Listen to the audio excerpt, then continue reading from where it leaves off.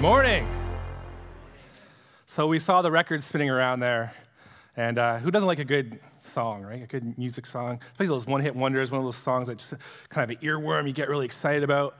So I'm gonna try something new today, all right? I want you to sing a song with me. It's a song that some of you will know, maybe some of you don't know as well. It's a very popular song. It's a song called Wonderwall by Oasis. You know what song I'm talking about? Now, some of you are like, why is the pastor having us sing a secular song in church?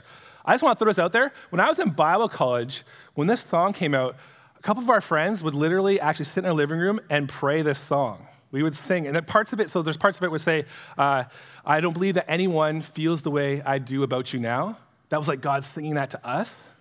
And then there's other parts where it's like us singing it to God, okay? So this next part, I'm going to ask church to kind of come along. If you know the songs with me, we'll see how this experiment goes. You know I'm not a good singer, so forgive me for that part, okay?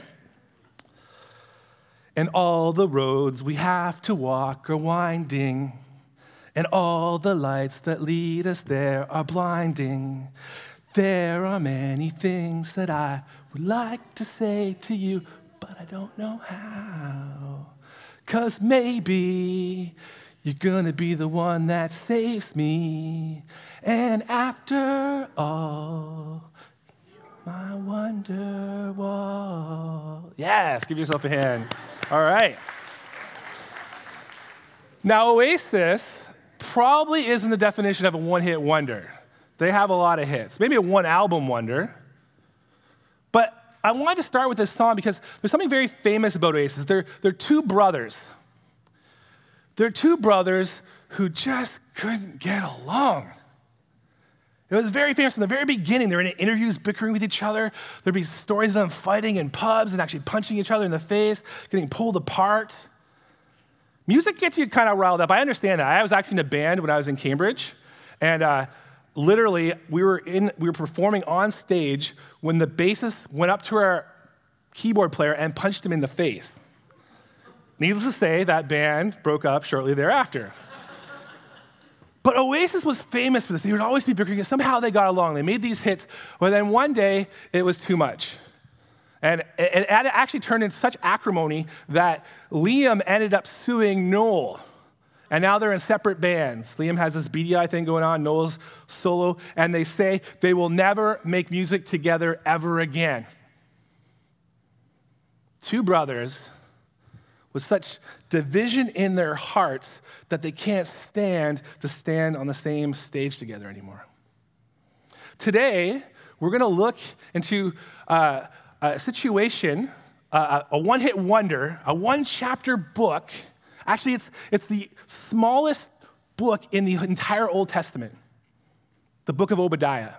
And what we're going to realize is that the book of Obadiah has a long history behind it. It's actually the history of two brothers that had such acrimony that it gets passed down through the generations. Let's begin with Obadiah, verse 1. The vision of Obadiah. This is what the sovereign Lord says about Edom. We have heard a message from the Lord. An envoy was sent to the nations to say, rise up, let us go against her for battle. See, I will make you small among the nations, and you will be utterly despised. The pride of your heart has deceived you.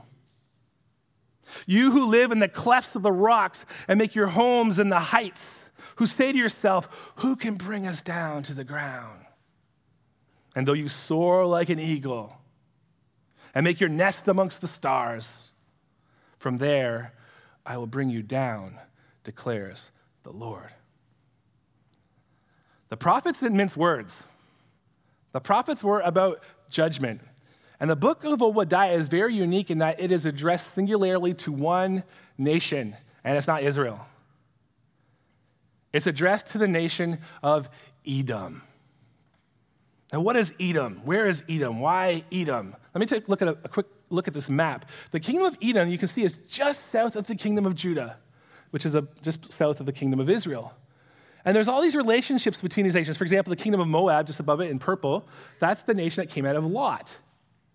The nation of the kingdom of Edom, we're going to find out where they come from. But right now what we realize is they're very close to each other. And because of that, they were often at acrimony with each other. They often had beef with each other. And so up comes this prophet named Obadiah.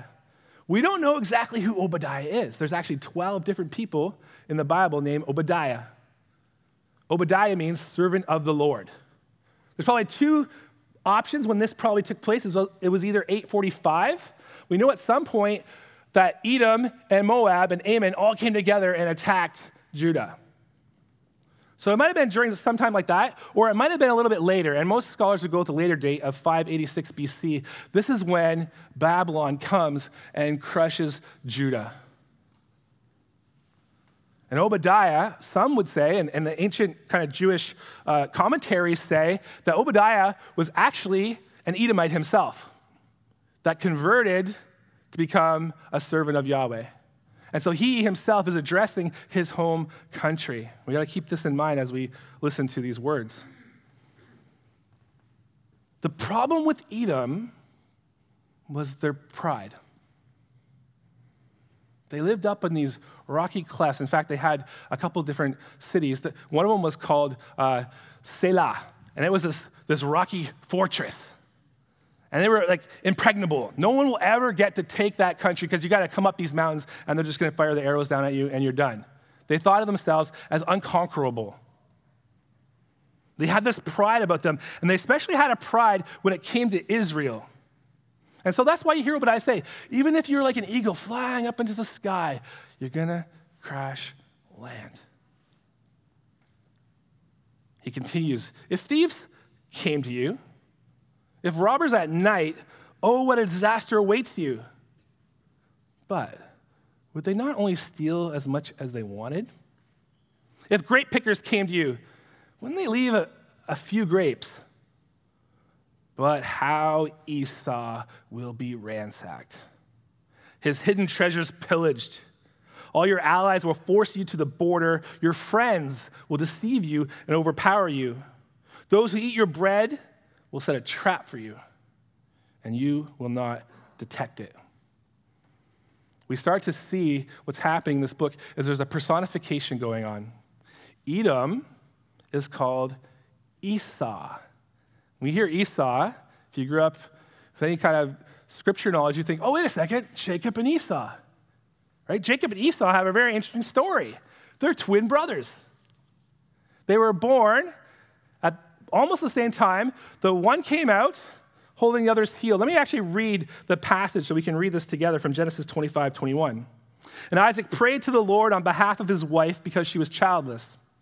The Lord answered his prayer, and his wife Rebekah became pregnant. The babies jostled each other within her. They're already fighting in the womb. And she said, why is this happening to me? It must have been pretty painful. And so she went to inquire of the Lord. He said to you, 2 nations are in your womb, and 2 peoples from within you will be separated. One people will be stronger than the other, and the older will serve the younger. And when the time came for her to give birth, there were twin boys in her womb. The first came out, and he was red. His whole body was like a hairy garment. He was just covered in red hair. I kind of like Esau there. I was like, oh. And so they named him Esau. And after this, his brother came out with his hand grasping on the heel, like, I'm coming with you. And so he was named Jacob. Isaac was 6 years old when Rebekah gave birth to them. Our story actually goes back a long time, 1,000 years. The story of these 2 brothers, Esau and Jacob, and the sibling rivalry. If you know the story, what happens is at some point, Esau is the firstborn, so he gets all the inheritance. But at some point, he's this big, tough, manly hunter guy. He goes get some food. But he gets home and he's so hungry. And he says to his brother, can you give me some stew, please? And his brother says, okay, as long as you give me your inheritance. Now, Esau had pride. Esau thought, what's the inheritance to me? I'll make myself a nation. I'm already going to be rich. I am Esau, but I'm hungry, Esau. Give me the stew. It actually says it's red pottage, which is very interesting. This red color pops up again. It's important because the word Edom means simply like red, big red. And Edom grows up to be a lot like Esau. The sibling rivalry continues. And what it makes me think about is just to remember in our own families, have you seen before where kind of decisions get made or you're working with your family and something happens and it affects later generations? It's not just you. Family splits, family feuds. It's a difficult thing. And we're starting to see that this pride between Jacob and Esau starts to become an issue. In that day, declares the Lord, will I not destroy the wise men of Edom, those of understanding in the mountains of Esau?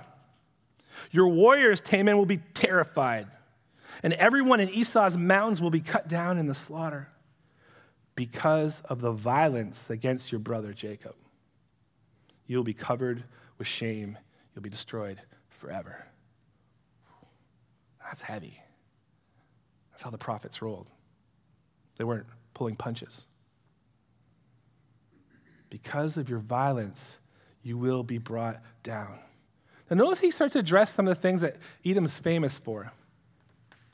People almost like if you're addressing Canada and addressing like their hockey teams or their maple syrup or their awesome peacemaking or something like that. And he's saying, hey, your wise men are going to tear down. They were very famous in Teman. They were the wise men of Teman.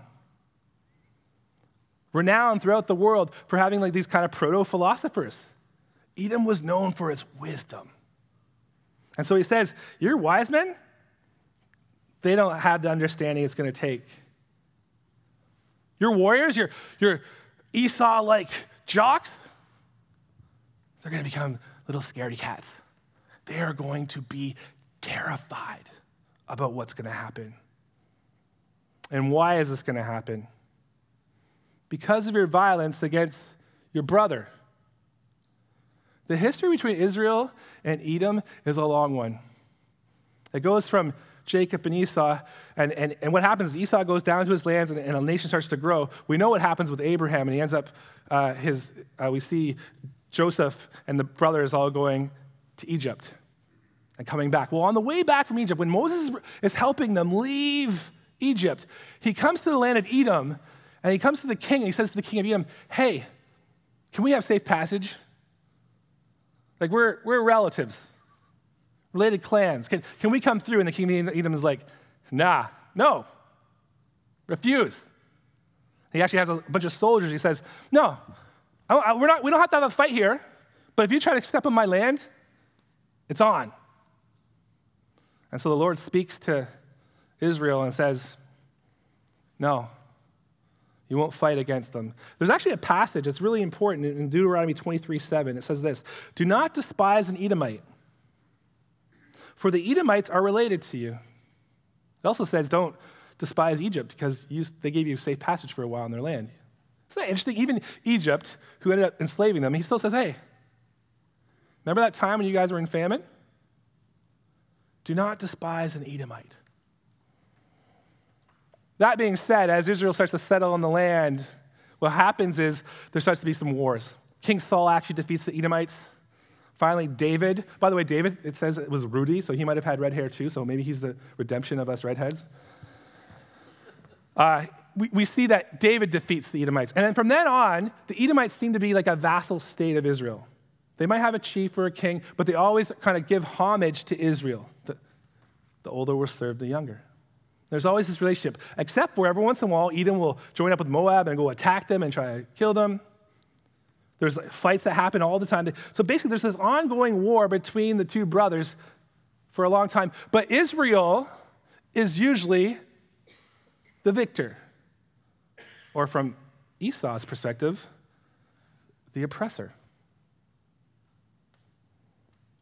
And so you start to realize when it says that this violence you've done against Jacob, Esau had some reasons. Edom had some reasons for what they're doing. But God wants to call them out and lets them understand, why is Edom being judged so harshly? And God lays out, this is why. Reason number one, on the day you stood aloof, while strangers carried off his wealth, and foreigners entered his gates, and they cast lots for Jerusalem, you were like one of them. You stood aloof. You watched from your mountaintops, and you watched your brother getting beat up and attacked and robbed, and you were like one of them. You watched your brother ransacked. You watched your relatives destroyed. God doesn't like it. And this is what he says to them. You should not gloat over your brother in the day of his misfortune, nor rejoice over the people of Judah in the day of their destruction, nor boast so much in the day of their trouble. Do you see what Esau's doing? He's been gloating. He's been boasting. Israel, see? They can't take us. We're in our mountain fortress. Israel? It says rejoices. They're probably singing songs over them. Yay, the destruction of the Israelites. They boasted about them. We're much stronger than you, Israel. You can't take Babylon. Babylon can't touch us. You think about this? When I actually think about it for Edom, I can understand why. That's the hard part when you're reading this book. You can understand why. They've been this vassal state. They've been the second fiddle. They've had Israel kind of taken from them, making them pay them gold and money all this time. And so they gloat a bit. Do you ever have it in your heart? Is it hard for you not to rejoice when someone that's hurt you gets hurt? Just be honest. Is there a part of you that kind of wants to see them get hurt? Edom has been doing this for centuries. Oh, wouldn't it be nice for Israel to get theirs? And when it happens, they're like, yeah, pointing finger, making jokes. I think we need to admit that this darkness can reside in our own hearts. I know it can in mine. It's easy, isn't it, to laugh at the misfortune of other people? I would say, since I was young, I've been watching our culture. I feel like our humor, our sense of humor, has been getting meaner and meaner. Even our commercials are kind of like me. It's funny to laugh at someone who gets hurt. Whereas before it used to be like, oh, are we becoming a more callous, a more cruel people?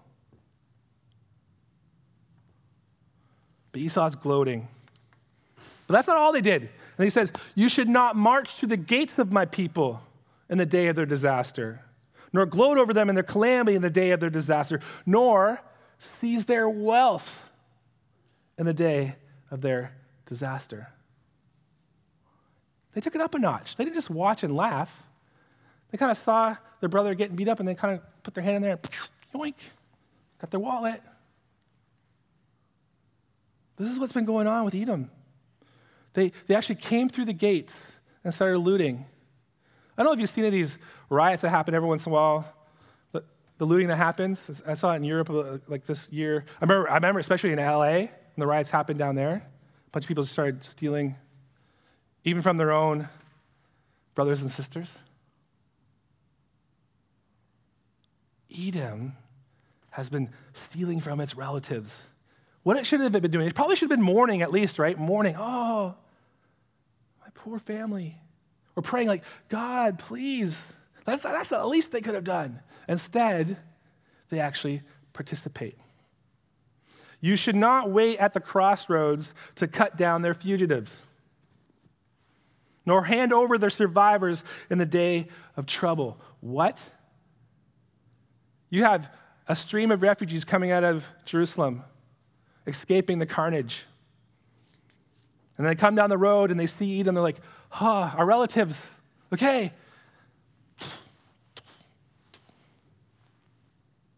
He killed the refugees. Or if they didn't kill them, come on in. Oh, thank you. Shackles. We're sending you to Babylon as slaves. We're going to get some good coin for you guys. Human trafficking is going on here.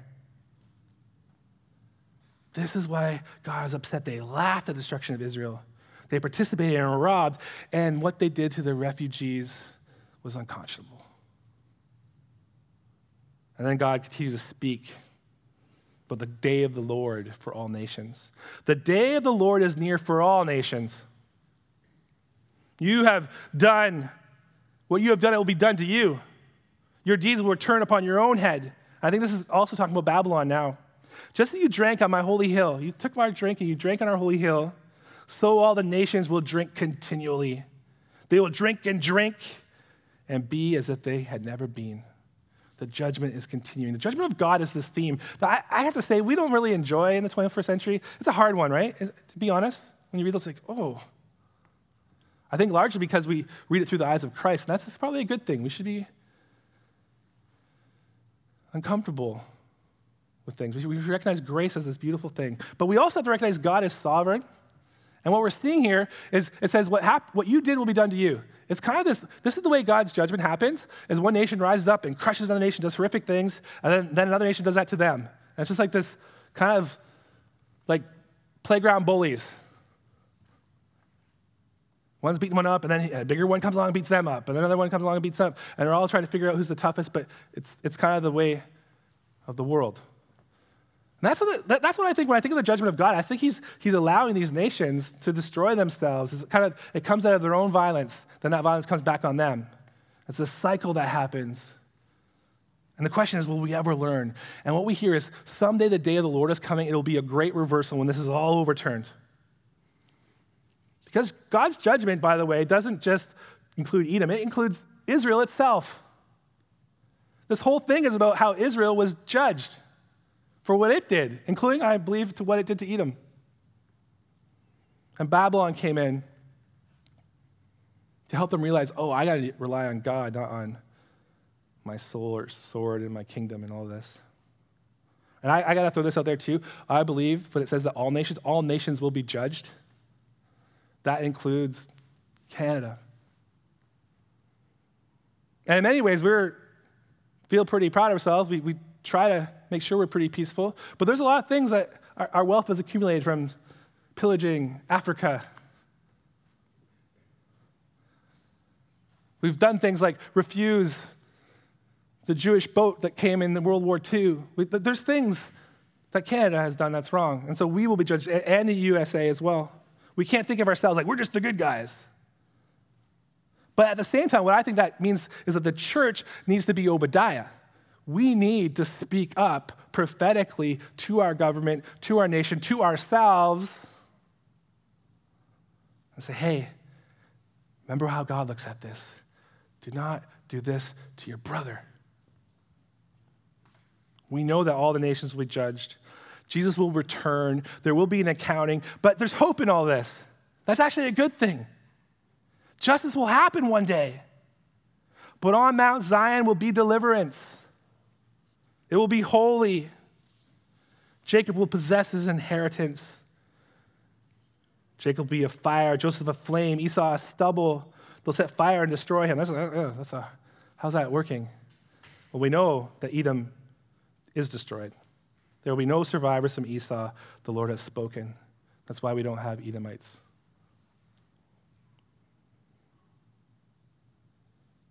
The destruction of Edom is a hard pill to swallow, but what we're hearing is evil actions have repercussions. Judgment comes.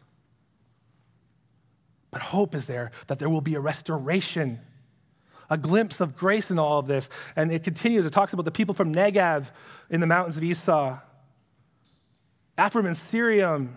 And then I love this part. The company of Israelite exiles, those very exiles, those people who are now in Babylon, they're going to return to Canaan. The exiles from Jerusalem who are in Shephard, they will end up having Negev. Deliverers will go up on Mount Zion to govern the mountains of Esau, and the kingdom will be the Lord's.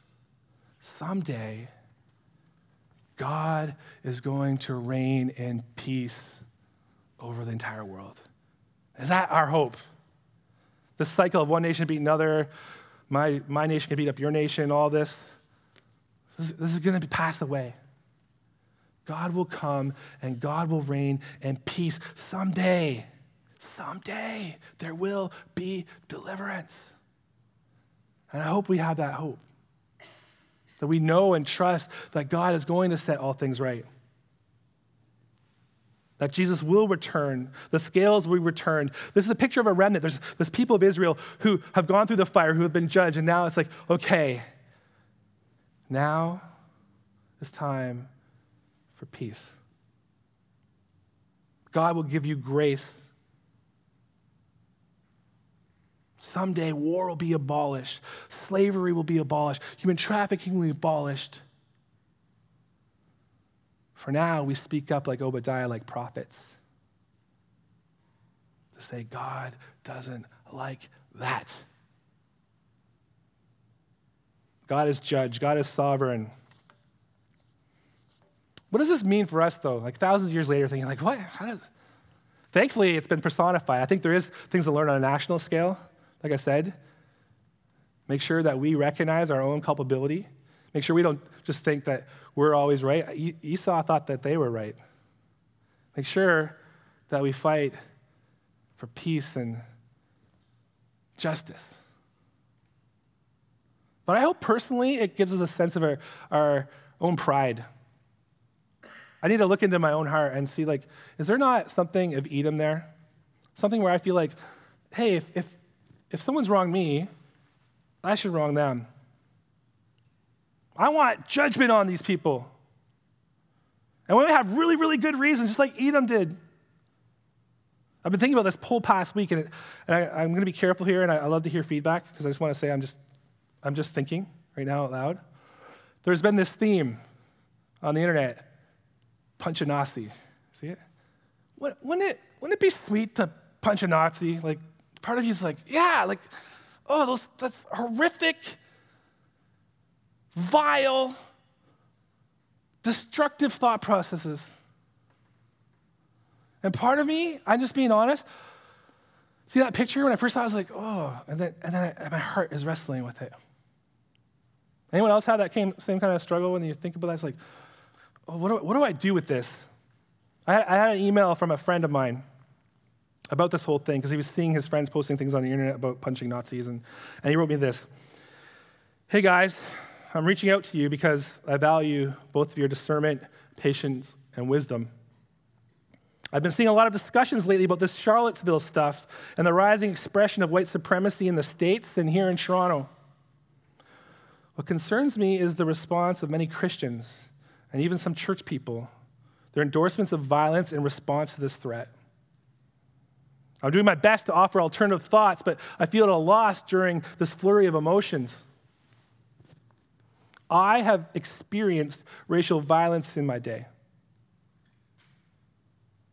And this sounds eerily the same, but now I am on the side of power.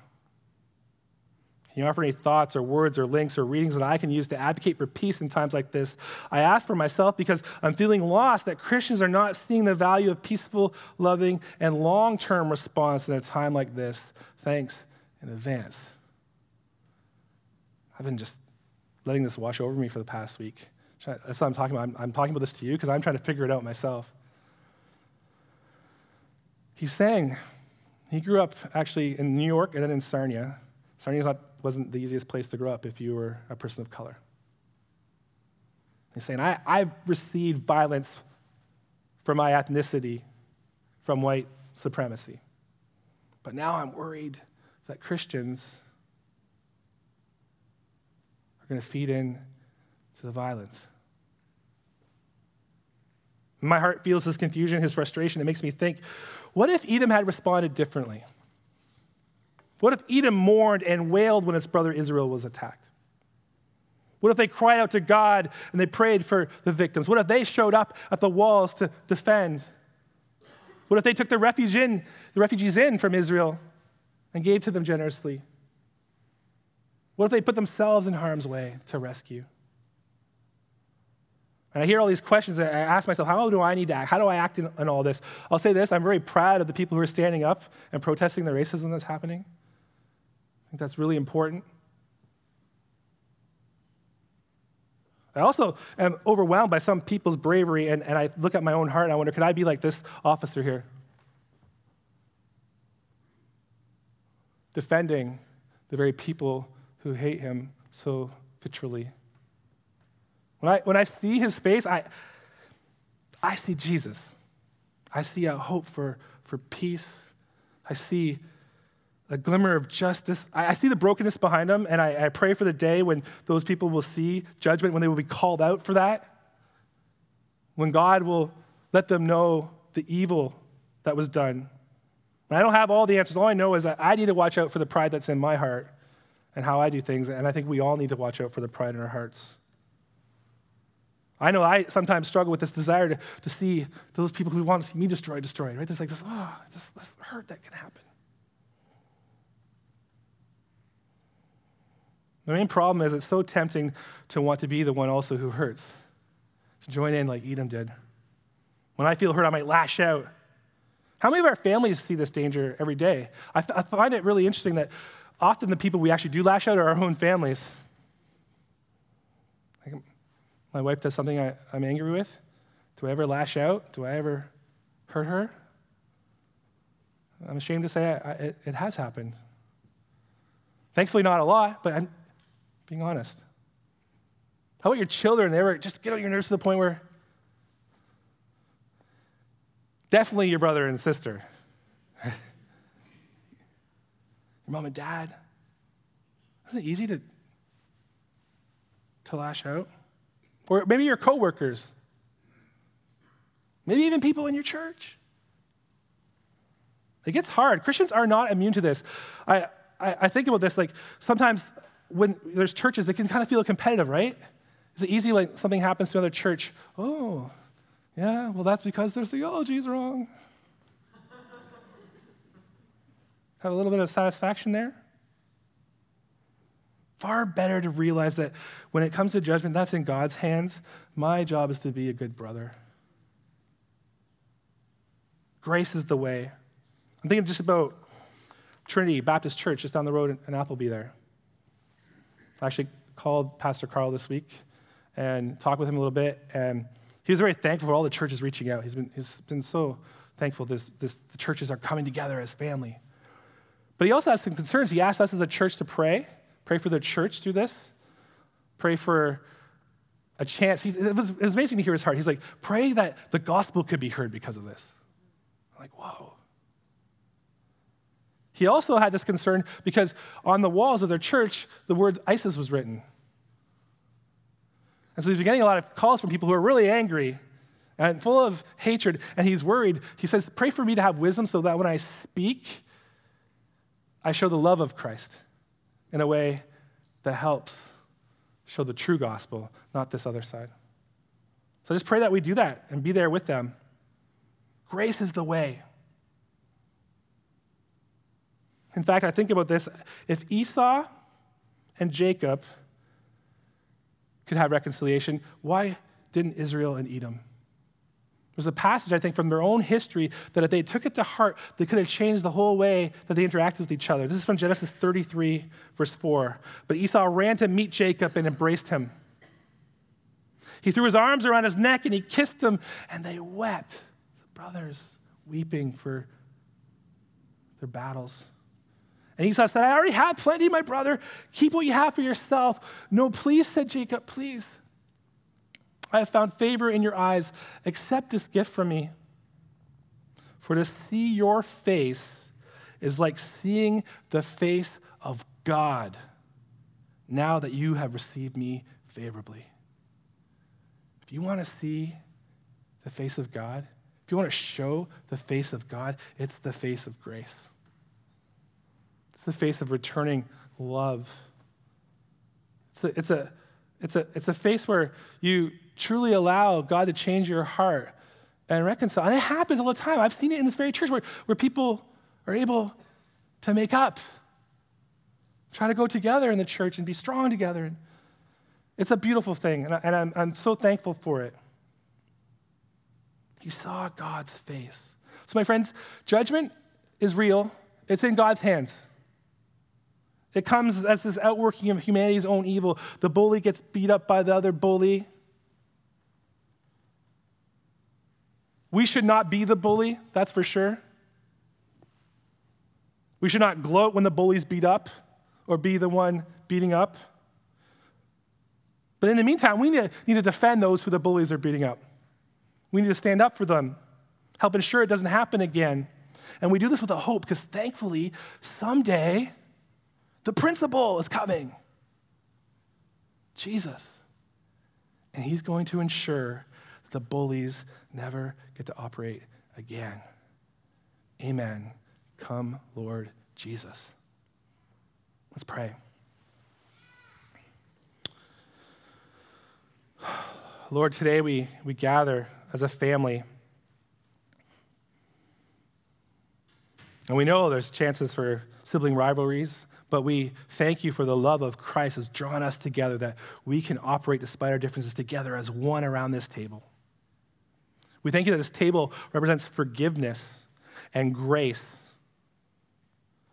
Lord, we pray for Trinity Baptist Church. We pray for the community as they gather in Crossroads. Continue to build them, use them as a light for Jesus. Give wisdom to all of them as they speak about what's happened so that they can show the gospel. We ask for ourselves, Lord God, as we're here with our own families, with our own church, with our country. Would you give us a heart that turns towards grace, towards forgiveness, a true forgiveness where we can embrace one another? We pray that you would kill pride in our hearts, the thing that holds us back from true reconciliation, that we would not be like Edom, waiting to gloat in revenge, but that we would be like Jesus, who gave his life for his attackers, who said, forgive them, they don't know what they're doing. Would we be vehicles of the gospel? We pray for the bread that was broken, that as we take it, Lord God, you would already be transforming the pride in our hearts into reconciliation. As we take the cup of the blood shed, that, Lord God, would remind us and work within us so that we would become a peace-loving, forgiving people. In the name of Jesus, amen.